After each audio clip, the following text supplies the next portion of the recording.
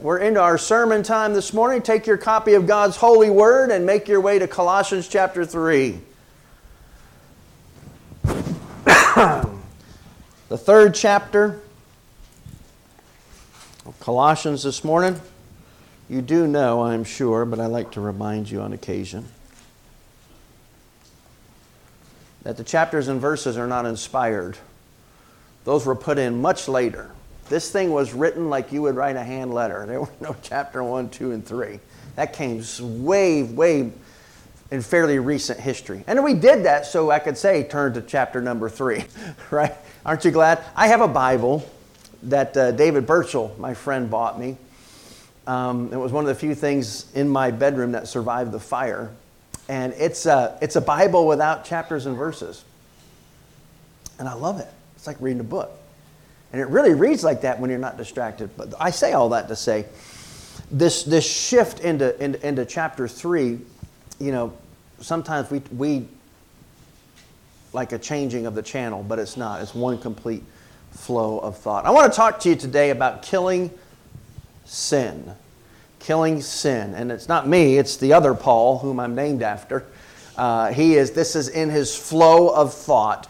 To get the whole flow of thought, though, let's go back to chapter 3 and verse 1. And would you read along as I read aloud? If, or since then, you were raised with Christ, seek those things which are above, where Christ is, sitting at the right hand of God. Set your mind on things above, not on things on the earth, for you died. And your current life, put in quotes there, your life currently is hidden with who? Christ in God. When Christ, our life, appears, then you also will appear with Him in glory. That was last week's text. Now I plunge into this week's text. Verse 5. Therefore, because this is true, because of this hiddenness in Christ and eventual appearance with Him, therefore, because of this, put to death your members which are on the earth. And then he names those members. Fornication, uncleanness, passion, evil desire, and covetousness, which is idolatry. Because of these things, the wrath of God is coming upon the sons of disobedience, in which you yourselves once walked when you lived in them. But now, see the shift? You once walked, but now. But now you yourselves are to put off all of these: anger, wrath, malice, blasphemy, filthy language, out of your mouth. Don't lie to one another, since you have put off the old man with his deeds, and have put on the new man, which is renewed in knowledge according to the image of Him who created him, where there is neither Jew nor Greek, circumcised nor uncircumcised, barbarian, Scythian, slave nor free, but Christ is all and in all. Amen? Amen. Okay, so I was kindly and gently informed last Sunday after service that I preached 2 messages. And it should have been 1. Or would have been better had it been 1. And I appreciate, I won't say who said that, but his initials are Paul Jettle Jr. I appreciated that, truly. I really did. Because this week, I really wanted to expose you to verses 5 through 11. And 9 hours into a 12-hour vigil over these texts, I heard my son's voice say, "Dad, that was good 2 messages you preached today." And I said, I'm not going to rush this. So we're going to maybe get through verse 7. You with me? Yeah. Puritan John Owen asked, "Do you mortify? Do you make it your daily work? Be always at it whilst you live. Cease not a day from this work." And here it is: "Be killing sin, or it will be killing you." He added to that, quote, "Every unmortified sin will certainly do 2 things. 1, it will weaken the soul and deprive it of its vigor. And 2, it will darken the soul and deprive it of its comfort and peace. It'll weaken the soul and deprive it of its vigor. It will darken the soul and deprive it of its comfort and peace. Be killing sin, or it's going to kill you. You're either killing sin and executing it and cutting it out of your life, or it is executing and cutting the life of Christ out of you.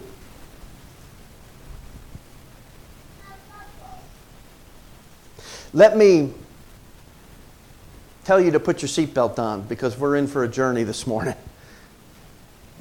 And oh, this is a message the body of Christ needs to hear.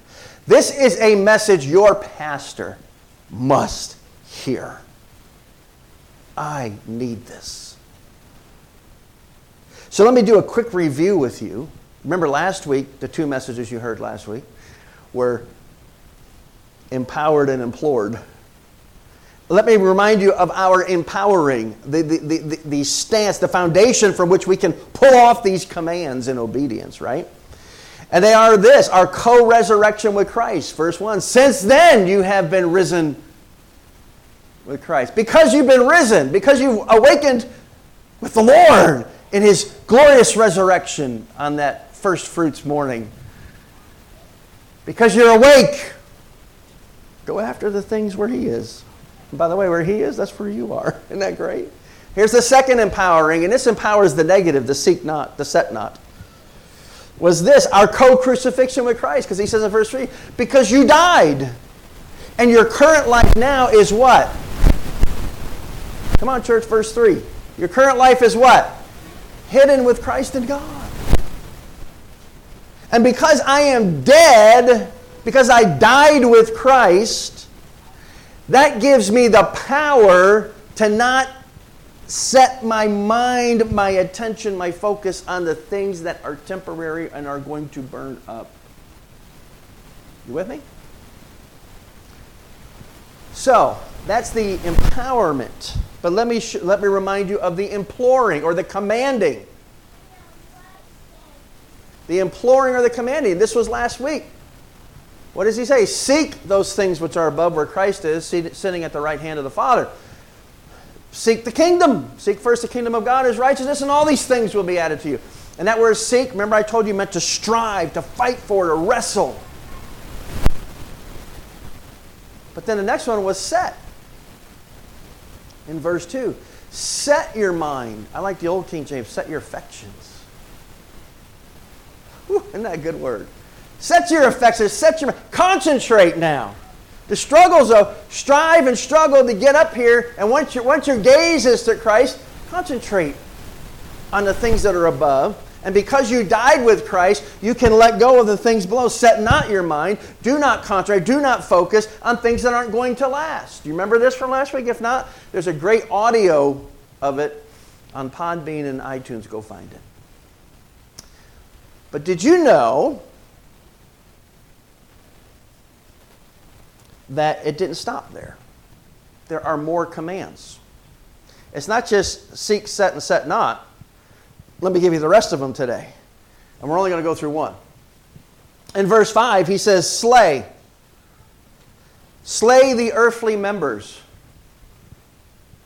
In verse 8, He says, strip off the old man and his deeds. These are all commands. He said, this is what you do. And in verse 10, He says, suit up. Put on a new man who is renewed in knowledge. He's had a factory reset. Wear Him. This has to be of the Lord because it all starts with S's. Seek, set not, slay, strip off, and suit up. We're only going to get through that slay here. But the command here to mortify, by the way, that's where we get the word mortician. Mortician deals with the dead. The command to mortify, to put to death, don't miss this, refers to the fruit that is produced by the root of seeking, setting, and setting not. I want you to write that down, and I want you to ponder this. I almost put in the notes there, Selah. Stop and think about that. Because the empowering comes from our death, burial, and awakening, our resurrection with Christ, right? Right? And our identity, that's where we are now. We're hidden in Him. But there's something else that we will miss if we're not careful. This command, and we're commanded, what does Paul say? I mean, it's so super clear. Right after he says that we're going to appear with Christ, he said, because that's a done deal. Even though it's in the future, that's a done deal. Because of that, here's what you need to do now. Because of our being hidden in Christ, and that one day when He shows up, we're going to show up with Him, and we're going to be as He is. Amen? Because of that, here's what you need to be doing today. You need to be holding a public execution of some things that He calls your members. I'm going to get into that in a second. But I want to unpack this. This command to put these things to death. Listen. It's the fruit. The only way you can get to this point where you're ready just to ruthlessly, violently cut out some of these sins out of your life, listen, is if you're operating out of the root of seeking, setting, and not setting. You with me? The more I seek the kingdom, the more I set my attention and my affections and my loves on the things that last for eternity, specifically Christ Himself, the more I get my eyes off the world, see how this makes sense? The more I wake up to the fact that there's some stuff that's nagging me. There are some sins that are chasing me and they're winning way too much, and it's time to put those sins to death. Why? Because I'm here, and this stuff down here is harassing me. Anybody with me this morning? So here's the next screen, and it's a really great statement. And it's this thought. This is the cumulative effect of obedience. Fruit produces more fruit. I feel like you're not... I know you're writing. I'm sorry. I need to slow down. Whew. I'm excited. Jay's over here going, slow down, Pastor. Take a breath. Appreciate you, Jay. Oh, how many of you know? Have you all experienced this? The cumulative effect of obedience. What do you mean, Paul? The more you obey, the more you want to obey. Has anybody experienced that? Taste and see that the Lord is good. Ooh, that tastes good. I want some more of that. I may have had thirds at dinner last night. You'll never know. I may have. Because I tasted that. I said, that's so good. I need to have that again.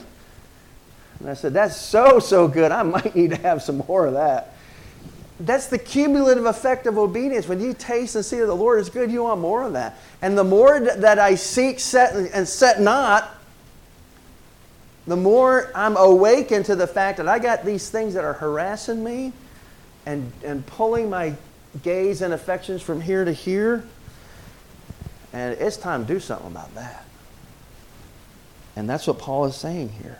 Now, it's kind of cool. It's not in your notes. You want to jot this down if you want to. Paul's now going to give us 15 examples in 3 lists. 15 and 3. 3 lists, and they're lists of 5. 10 are vices, with a bonus vice in verse 9, so he adds a 6th. And 5 are virtues to put on in verse 12. So 10 are vices, 5 virtues. By the way, this was a very common format of the day for philosophers and teachers. For some reason, the Greek philosophers and even the rabbis love lists of 5. I'm not into numerology. Maybe there's a reason for that. But they love to give lists of 5. So we're just going to examine the first list of the deadly 10 vices. Isn't it interesting that there's 10 commands, and Paul's going to lay out 10 vices? I wonder if there's a connection. So we're going to look at these verse 5 today, and then we're going to look at these 5 vices and then 2 motivations for their complete and ruthless annihilation in the life of a saint. Are you ready? Let's look at it. Colossians 3:5. Get that up, and I want you to have something out to underline or whatever you do in your Bible. By the way, you really should bring something that you can write in your Bible with or underline. My wife bought me some time ago these really cool, it's almost like a crayon, but it's way better. It's not so waxy. But you can highlight your Bible, and it will not bleed through. I love them. She didn't like them. I think she bought them for herself, didn't like them, gave them to me. But I'll take it. You can get those. They're excellent. I love them. But I want you to write some things down. Here we go. Therefore, because of our co-death and co-resurrection with Christ, therefore put to death your members, which are on the earth. And then he's going to tell you what those members are. Fornication, uncleanness, passion, evil desire, and covetousness, which is idolatry. Now, you've heard of the dirty dozen. These are the filthy five. All right? These are the filthy five. By the way, whenever you see a therefore, find out what it's there for. So remember, empowerment is the theme. The Colossian heresy that was being pushed was this. These heretics were pushing empowerment by adding rules and regulations, mystical visions and experiences, harsh treatment of the body as ways to add to Christ and, check it out, and empower. This was their thing. All these things, if you jump through these hoops, it's going to give you more power and more presence of Christ. That garbage is still being sold to the church. Go watch TBN if you don't believe me. When you have Jesus, He's all you need. You got it all. You couldn't handle more of Jesus. You got all of Him you can handle. And what Paul is saying here, now what I want you to do, saints, is I want you to ensure that He's got all of you. And there are some things that are so intricately woven into your DNA, I'm going to call them your members.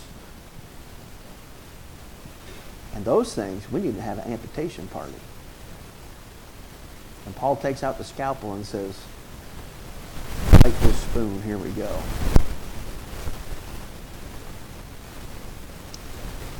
From the root, this is so cool, from the root of our hiddenness in Christ comes the power or fruit to execute, or to amputate these filthy five.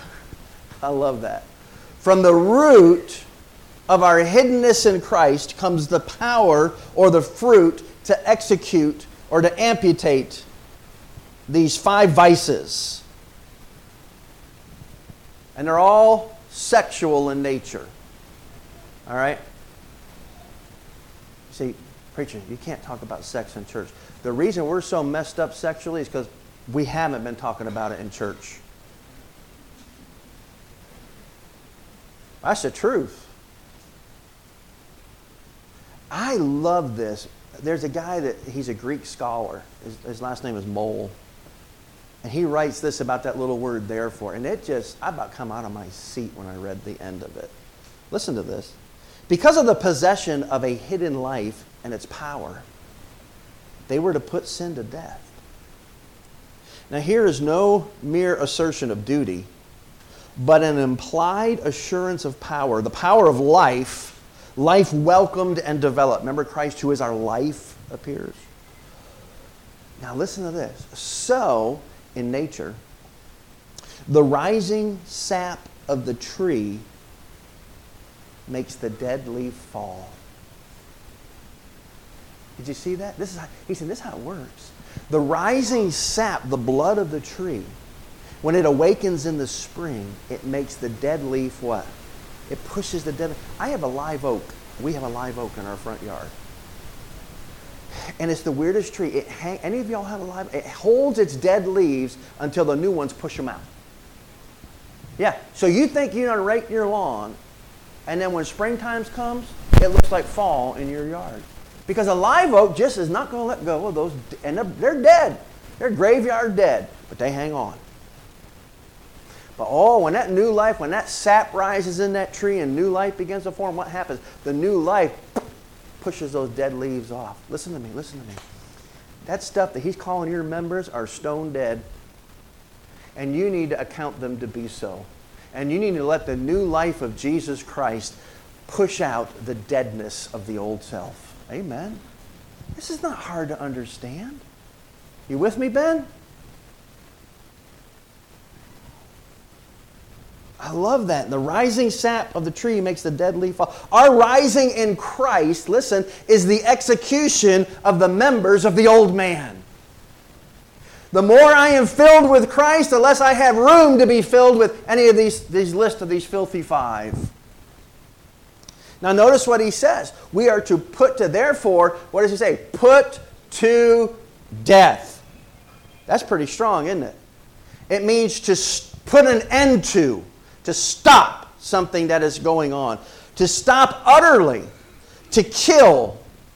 It means to stop a state or activity, I love this, with lethal determination. You got it? Not just to say stop and wait here. No, this is with lethal determination. Conceived of as putting something to death. Well, what is Paul saying? You slay it. And you make sure it's dead. Lethal determination. Now I know you say, well, preacher, put to death, slay, execute, amputate. This is strong. Sounds extreme. It is. But that's because sin is an extreme situation. And specifically sexual sins that involve the body. Sin defies God. And it defiles the person. And it destroys human relationships, especially the area of sexual sin. Would you agree? Totally mess up your relationship. And so the proper response to sin is not to treat it casually, but to kill it. You don't trick it. You don't train it. You don't tame it. You terminate it. You don't put it aside or put it in a drawer. You put it to death. No more option. Extreme problems require extreme solutions. Now, we're supposed to be merciful to sinners, but ruthless with sin. Amen? Sin is under a death sentence, and we are to take part in its execution.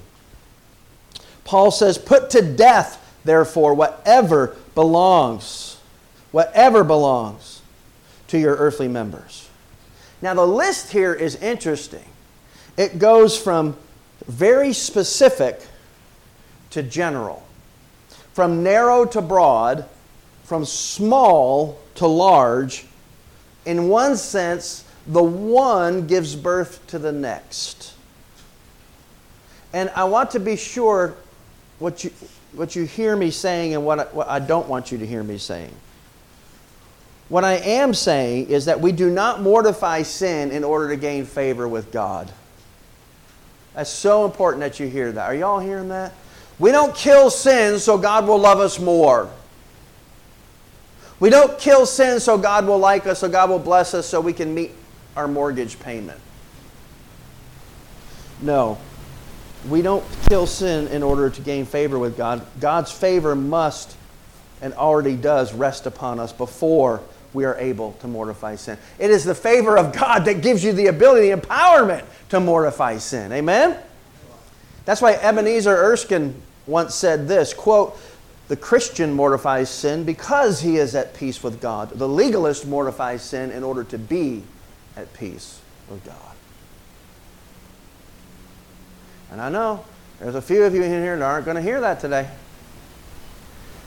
Well, when I go out and I quit doing A, B, and C, or I taper off my use of these filthy five, then I'm going to be right with God. No, it's the being right with God that is the ground of this. And you'll notice that Paul does not speak in generalities here. He's going to get down to nitty-gritty. And in fact, he's going to get into the gutter with this stuff. And here's why. You never own up to the reality of sin that is destroying you when you deal with your sin in generalities. It also destroys your fellowship with God. Are you with me? Don't deal with your...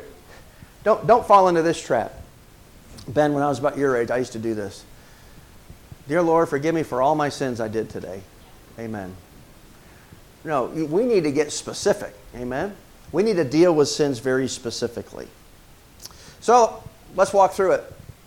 What sin? Therefore, put to death with lethal intention, bring to a violent end your members which are on the earth. Now, I want to make one statement before we get into this. When I was first reading this is kind of what I do. So I'll read the text, and I won't look at anything but the Bible. I read it, and then I rewrite it. I write a summary statement of what I think it's saying. And I want you to know, just want to be honest, I got this totally wrong. My first blush was way off. Because I read that, when he says, put to death your members, I'm thinking of this, right? There were 200, ancient rabbis said there were 248 members of the human body. And they correlate with the 248 laws of the Torah. One law for each member. Well, Adam and Eve had one law, period, and they couldn't keep it. How are we going to keep 248? But that's how, and I thought it was this, and it's not. But he's actually saying that these 5 deadly sins are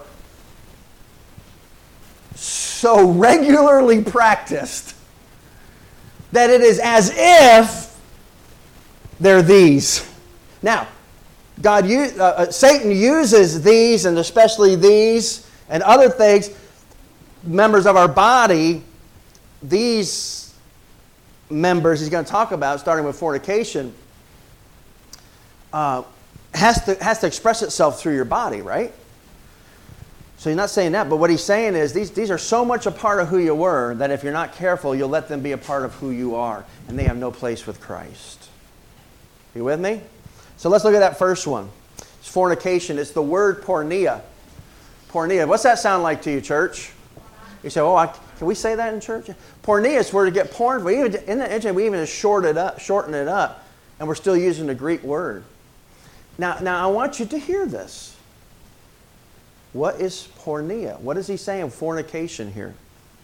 You might have a different version that says sexual immorality. What is that? It's a big word. It's a broad term. And it is this: any sexual activity outside of the covenant of marriage. And unfortunately today we have to define that between a man and a woman. By the way, that's the only marriage there is. I mean, and I'm not being... Do I hate homosexuals? No. No, I do not. But I'm telling you what, there is no such thing as same-gender marriage. You can call it what you want to. It's not marriage, not in God's eyes. In God's eyes, the only eyes that matter. But fornication, porneia. Paul says, look, here's the things that you got to cut their throat out of your life. Any sexual activity outside of marriage. It's a general word, and it would include premarital sexual relations, extramarital sexual relations, homosexual relations, and even such things as pornography or lust. Paul says, as a believer in Jesus Christ, and this is interesting, this is the command. You all, and that's in the plural you, I find that interesting. You all must put these things, you need to bring a lethal, determinate end to any, listen to me, any sexual activity outside of marriage. Period. What's that mean, Paul? If you're not married, you are celibate. Period.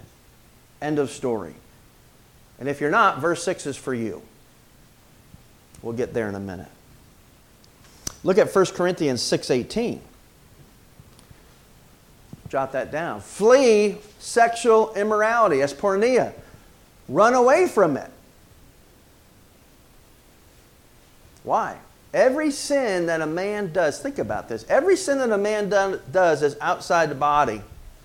But he who commits sexual immorality sins against his own body. Why is that? What is it about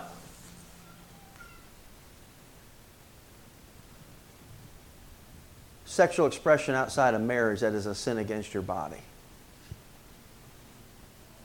Why does Paul say this? And what does it mean? I think what it means is that act of sex is such a creative,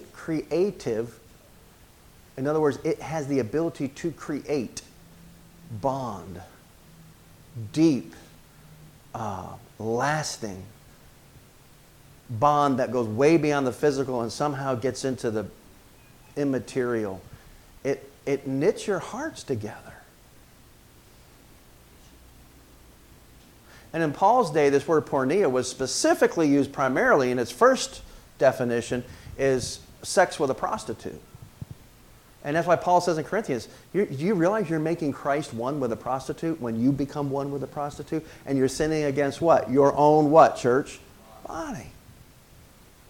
Paul's saying, wake up to this. This is not okay.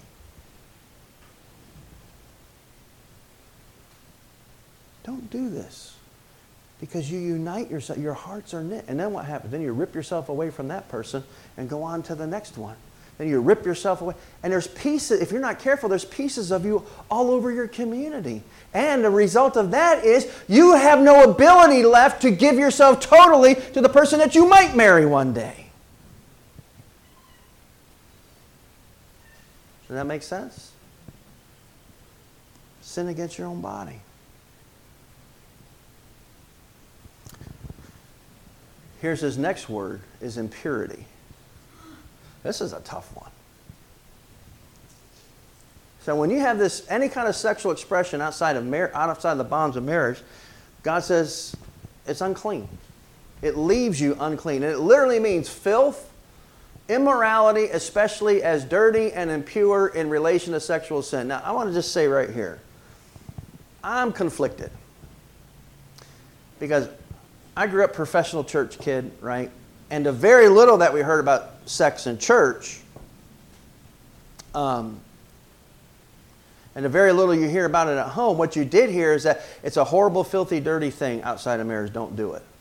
Then you get married and they say, oh, okay, go have at it and enjoy. It's like, wait a minute, my whole life I've been told this is a horrible, dirty, filthy thing, and now I'm supposed to go enjoy it. I think we need to have a balanced understanding of why it's important. I think we have a healthy understanding that this is a good thing. Matter of fact, this is a great thing. It is a gift of Almighty God akin to worship. It's as close an analogy to worship as any human activity. And we need to be careful to present to our children a balanced teaching on this. But for some reason, and I just find this interesting, that outside of the confines of marriage, that which is beautiful, creative, the ability to reproduce human beings is destructive and terrible. And actually leaves you unclean, and the idea of ceremonially unclean, unable to have a relationship. You can't go before God in that state. Sitting around the dinner table last night, I asked my adult children, both married and unmarried adult children, what is it about marriage that makes sex safe and encouraged and a beautiful, good thing? And I had some of and I consider in my house, if they're 13 and above, they're an adult. That's a conversation I want to have with them. Why is it that outside of marriage, it's a destructive force? Inside of marriage, it's a constructive force. You ever thought about that? Why does it leave you impure outside of marriage and pure inside of marriage? Isn't that amazing? I know none of you want to look me in the eye right now. It's kind of funny if you could see what I'm seeing. Back in the day, Angie was a little girl, and I don't even know if thankfully you weren't around when this happened. Her brother Clint, her brother Joe and I found an old round of a World War II rifle that belonged to my grandfather. It was a live round. I don't even know what. It was long. And Clint got the great idea, let's go take that and bang it between some rocks and see what happens. Can I just tell you, nothing good comes from banging a live round between a couple of rocks. That thing went off. And there's, I'm going to give you a little, the casing, which is the thing that holds all the powder and all that stuff, it went one way. And the one way it went was through the windshield of Uncle Dwayne's car. He was not amused. We got a licking that day, let me tell you. And then the bullet itself went in the other direction, went through the window, through the newspaper that Uncle Dwayne was reading, 6 inches from his head, through the wall and out the back window.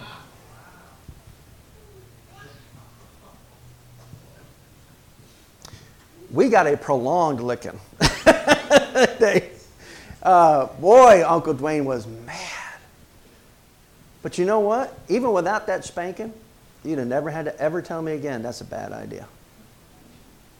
I mean, truthfully, God watches over fools and children, and we were both. If he didn't, we just wouldn't be here. But what is it about that? You say, what's that got to do with sex? I think a lot. Because that same round, Grandpa Witham put in his rifle and was able to protect his fellow Red Cross workers in the Philippines by dispatching the enemy. That same bullet put in the right environment became a product of safety and liberation. You with me? So this is a spent, see it's empty, round, the 20 gauge shotgun. This is my Grandpa Witham's 20 gauge shotgun that he gave me on my 16th birthday. Spent round, so this is empty. Always treat firearm like it's loaded. You set this thing off outside of here, bad things happen. You put this inside and set it off, it becomes a tool to produce and actually puts food on your table or protects your family from someone who would do your family harm. What's the difference? Here's the difference.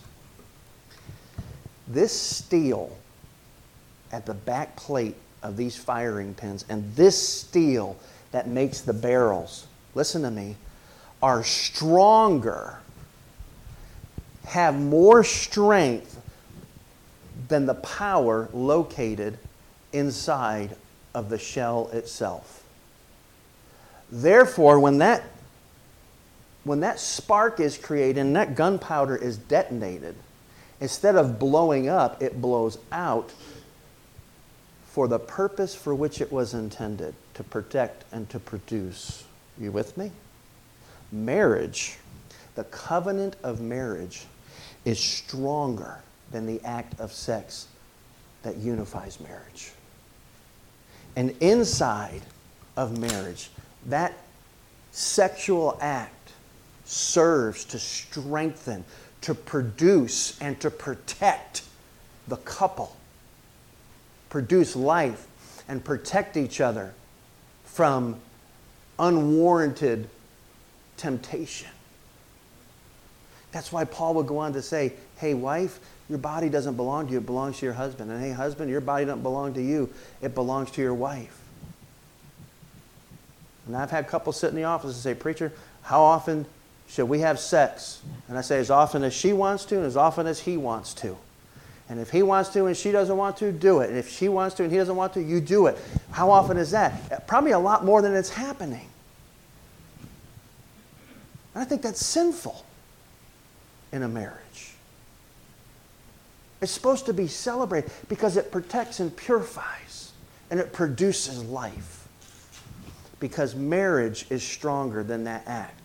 But that act outside of the covenant of marriage with nothing to surround it, with lifelong commitment, blows up and people get hurt. Is anybody with me this morning? And it happens all around us.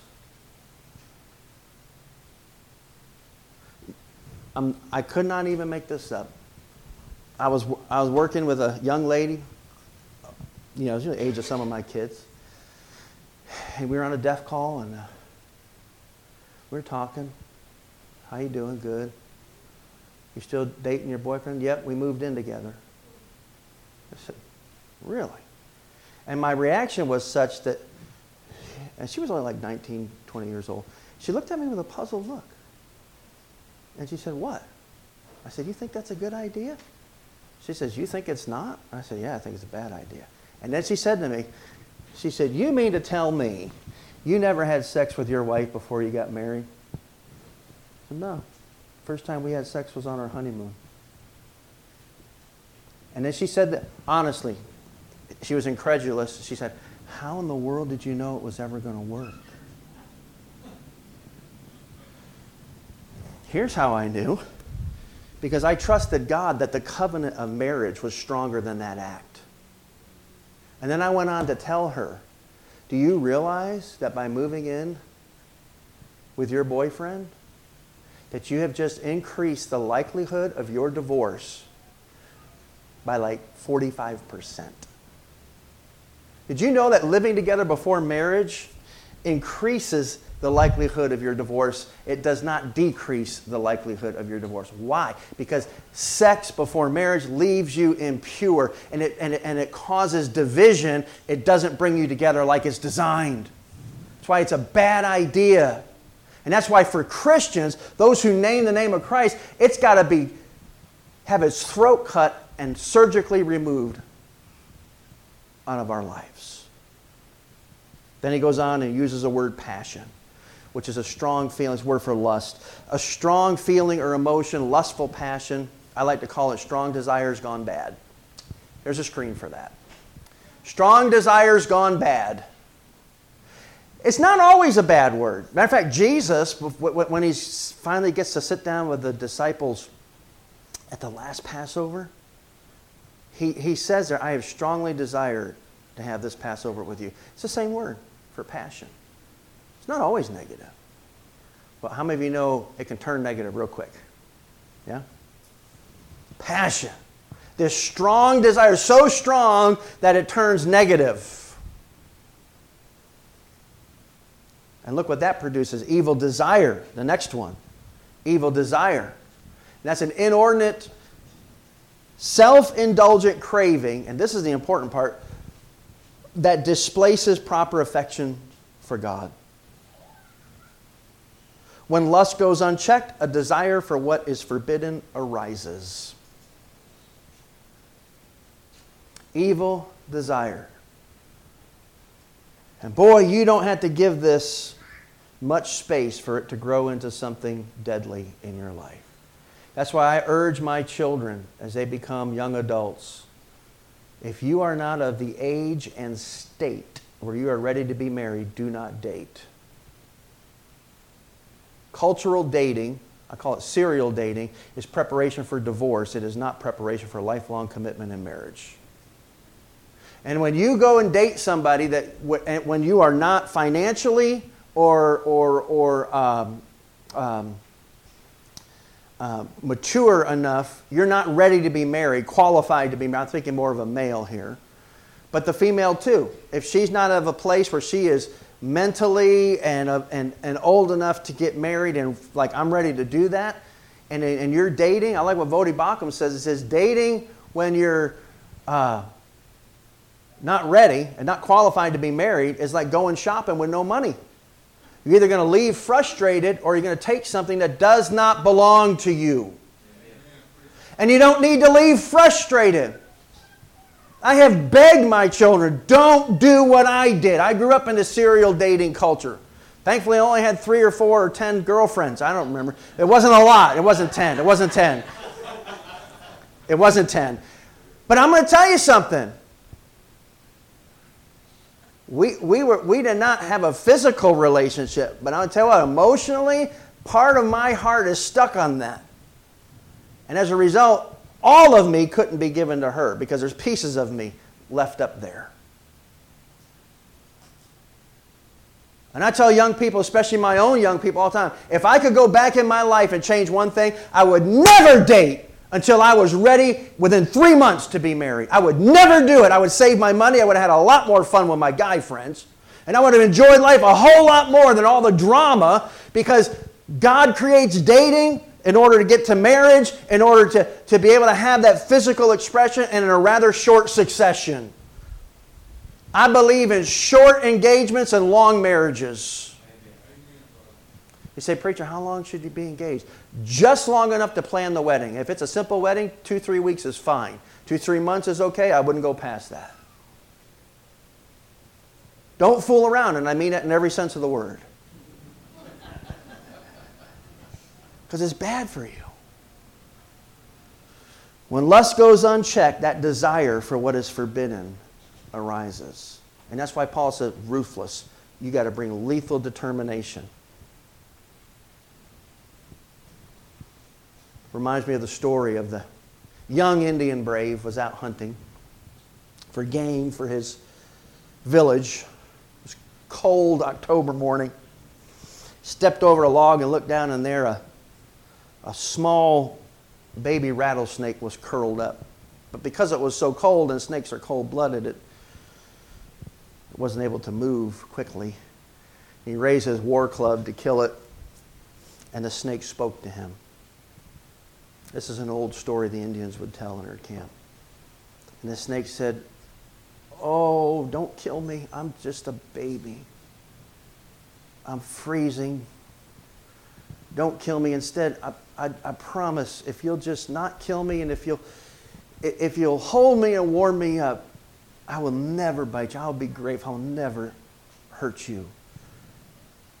And the young brave, not having lived much life, took pity on the coiled, frozen viper and tucked him between his buckskin shirt and his chest.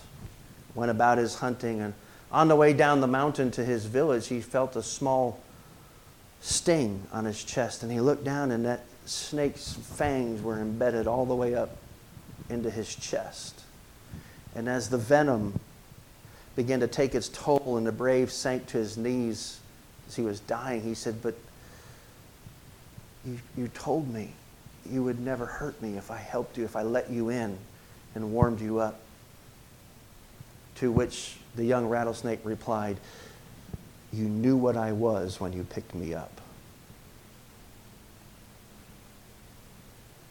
You knew what I was when you picked me up." Brothers and sisters, you know what sexual sin is when you pick it up. It will never be kind to you. It will always bite you, and it will always end in death. I don't care how old you are. I can't believe how many old people are living together. We've lost our collective minds. Then this last one is interesting. It's the only one with a relative clause and or an explanatory clause. The last one is covetousness. If you look at the end of verse 5, I'll read the whole thing. It says, fornication, uncleanness, passion, evil desire, and covetousness, which is idolatry, in case you don't make the connection, is kind of what Paul's saying. Now, what does it mean to covet? They're kind of up there on the screen. It's the excessive and immoderate desire for acquiring more and more. You say, what's this got to do with sexual sin? Why is covetousness in this list of sexual sins? Really? Where's sexual sin come from? Wanting something that doesn't belong to you.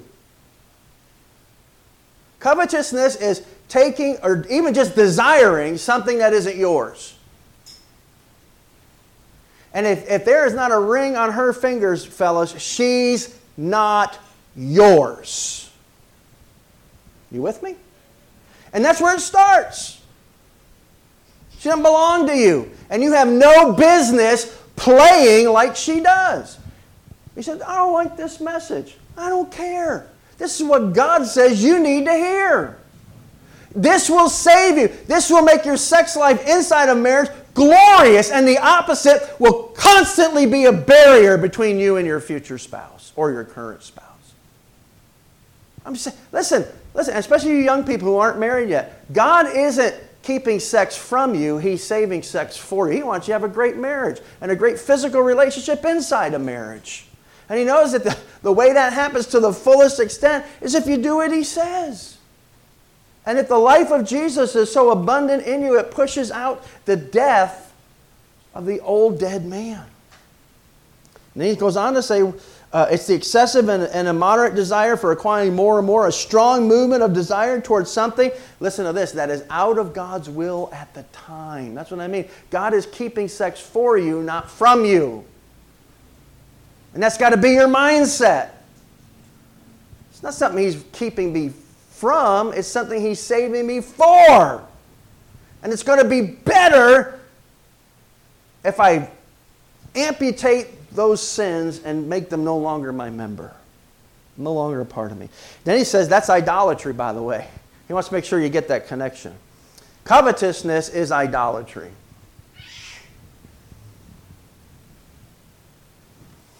And what is idolatry?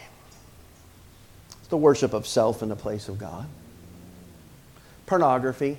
Who are you worshiping? You're worshiping you. Running those scenarios in your mind, undressing every woman you see. You're running scenarios to the worship of yourself instead of God. It's idolatry. It's the opposite of having no other gods before me. You know the biggest God that you have before God is a God of you. And that's expressed oftentimes in our sexuality.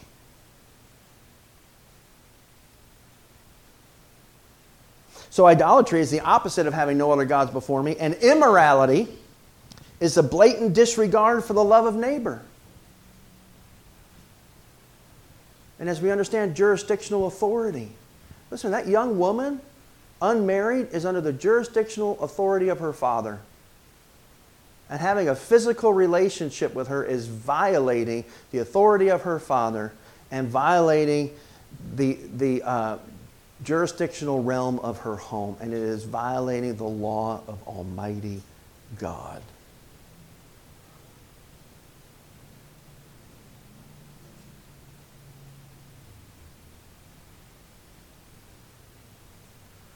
Let me give you two motivations for cutting these things ruthlessly out of your life.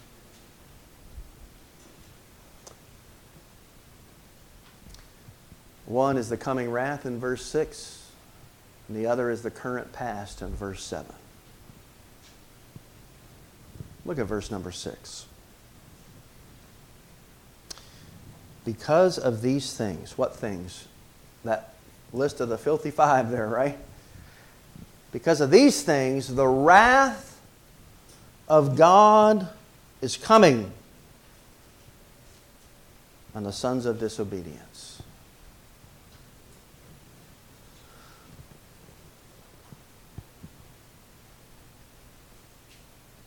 You know what he's saying there? I mean, it's pretty plain.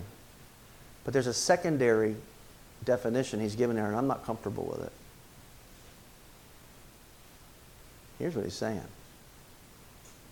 If that's your lifestyle, you say, oh no, I'm married. Listen, more married men are messed up with the filthy five than single men today. I'm convinced of that. So don't say, oh, I got a ring, I'm cool. No, you're not. And women too. I can't believe, Wes, I read something the other day, the percentage of women that are addicted to pornography. Now that blows my mind. I don't get that, and I don't want to get that, but that just blows my mind. I don't understand it. I had a young brother ask me recently, is it wrong for my wife and I to watch pornography? And he was totally serious. I'm like, yes! Burn that garbage. He said, well, I'll just give it to you. No, I don't even want it. No, don't give it to me. You burn it. Don't bring that to me.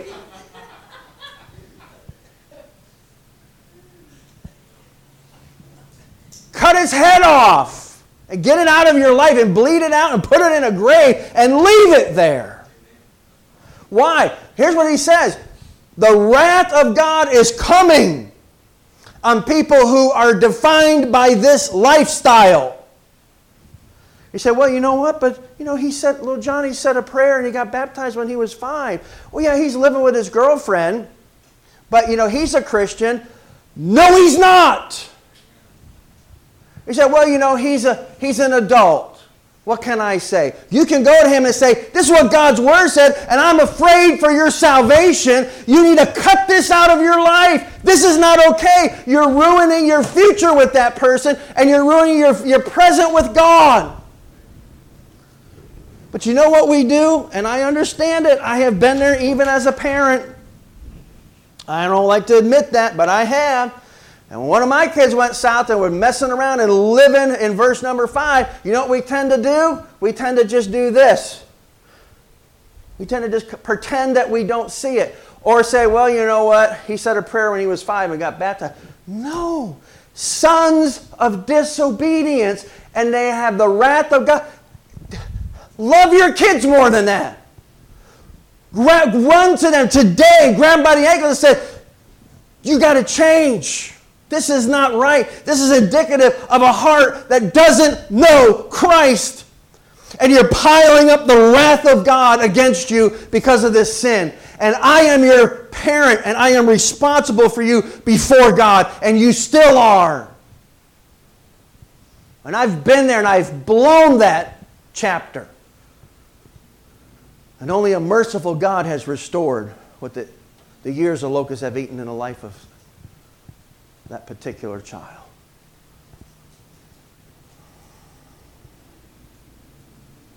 The wrath of God's coming. And then his current past, and I'm done. Verse 7. Boy, this did not go any which way I expected it to. But look at verse 7. The wrath of God's coming on the sons of disobedience. That's a class of people. You know what that class of people is? People who don't know Jesus. We're sons of God, daughters of God.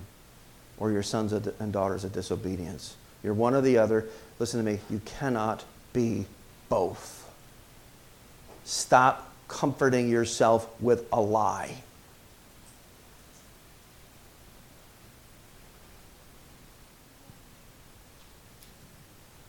But then he says this current past in verse number 7, in which you yourselves once walked when you lived in them. You know what he's saying? You were just like them. That's what God saved you out of.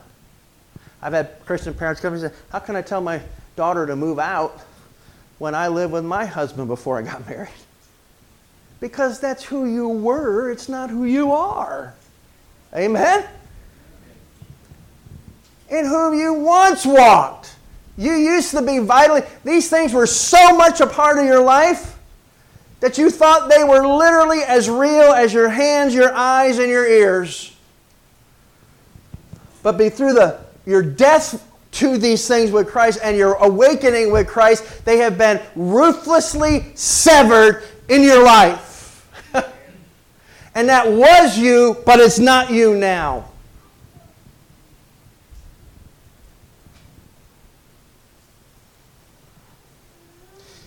And don't get mad at me. I mean, go read that thing for yourself. Tell me what it says. I want to close with this. Ephesians 5:3. Ephesians 5:3. Same guy, Paul.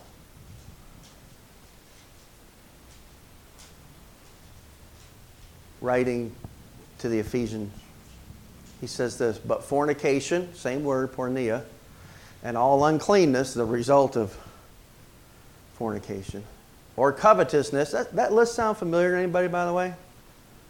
That's Paul's 5. He repeats them several times. Fornication and all uncleanness or covetousness, what does it say? Say it with me. Let it not even be named among you, as is fitting for saints. What's he saying? If you're a saint, that stuff isn't even fit to have any place in your life. Cut it out.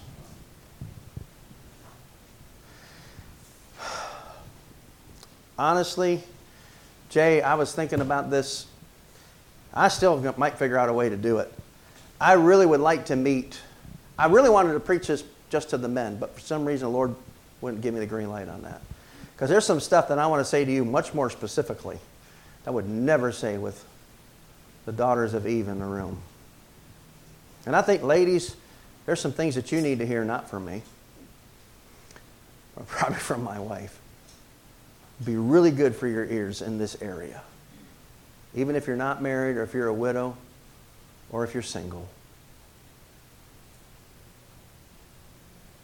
Young person who's not married yet, sex is not dirty and filthy, but it has such great power that it has the ability to destroy and to maim and harm outside of something stronger than itself, which is the covenant of marriage between God, a man, and a woman for a lifetime.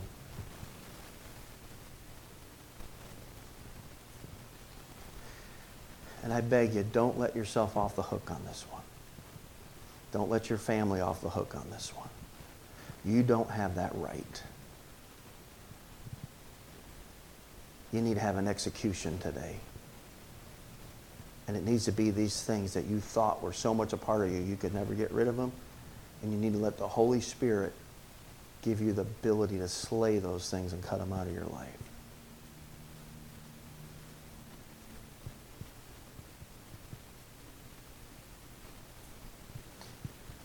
And may God help us to be ruthless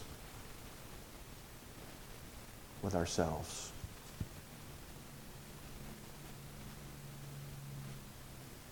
In this area, so that we can be fruitful on the backside of it. Amen? We can multiply. We can produce. We can protect one another. And it will aid us in the worship of God. Would you stand with me? I'm going to invite the team to come. We're going to sing our song of the month. But before I do, I want everyone to stand. And some of you have never seen this in this church, but you're gonna. There's an old-fashioned altar over here. And you might need to just come down and, while they're singing, you might just need to come over here to this old-fashioned altar and spend some time with the Lord. Maybe it's not you. Maybe you need to pray for a child. Maybe you need to say, Lord, this was so much a part of me and before marriage, and I brought this into my marriage, and I just want to cut it out. I want that cut out of my life. And I want to be single-minded towards my spouse.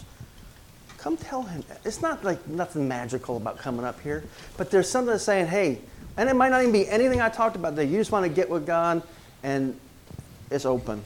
You come and do that. And I'm going to pray. Father, tough message, but a good one. I thank you. I thank you for how you design marriage and sex inside of marriage and the beauty of the children it produces, hopefully for you. And I pray for our children, God, that they would get it. They would stop being so full of their own dumb ideas that are going to run them right into a ditch. But instead, trust you by trusting us. I pray for those who suffer under guilt today and have never let this thing go because of the cross. I pray for people who are just in the wrong thing and they're just practicing this fornication that is just destroying their walk with you, their intimacy. I pray that you would reclaim us for your glory. That you would give this body right here, these people, us, me, grant us the gift of true Holy Spirit generated repentance over sinful sexuality and a regular practice, more regular practice of righteous sexuality inside of our marriages. If you open our eyes to you, would you put the scalpel in our hands? Give us the courage to cut these 5 vices out by the power of the Holy Spirit. In Jesus' name, amen. This place is open for you. Let's sing.